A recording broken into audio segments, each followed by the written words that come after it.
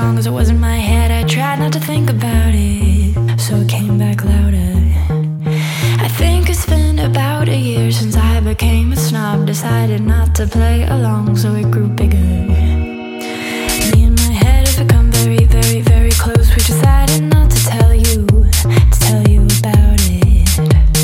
We're just gonna play it safe, do what we know, play it cool, lay low, not tell you about it.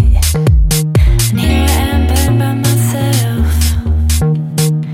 me and my superiority complex. And here I am playing by myself, me and my inferiority contest. I'm not winning, but I'm having a very good time.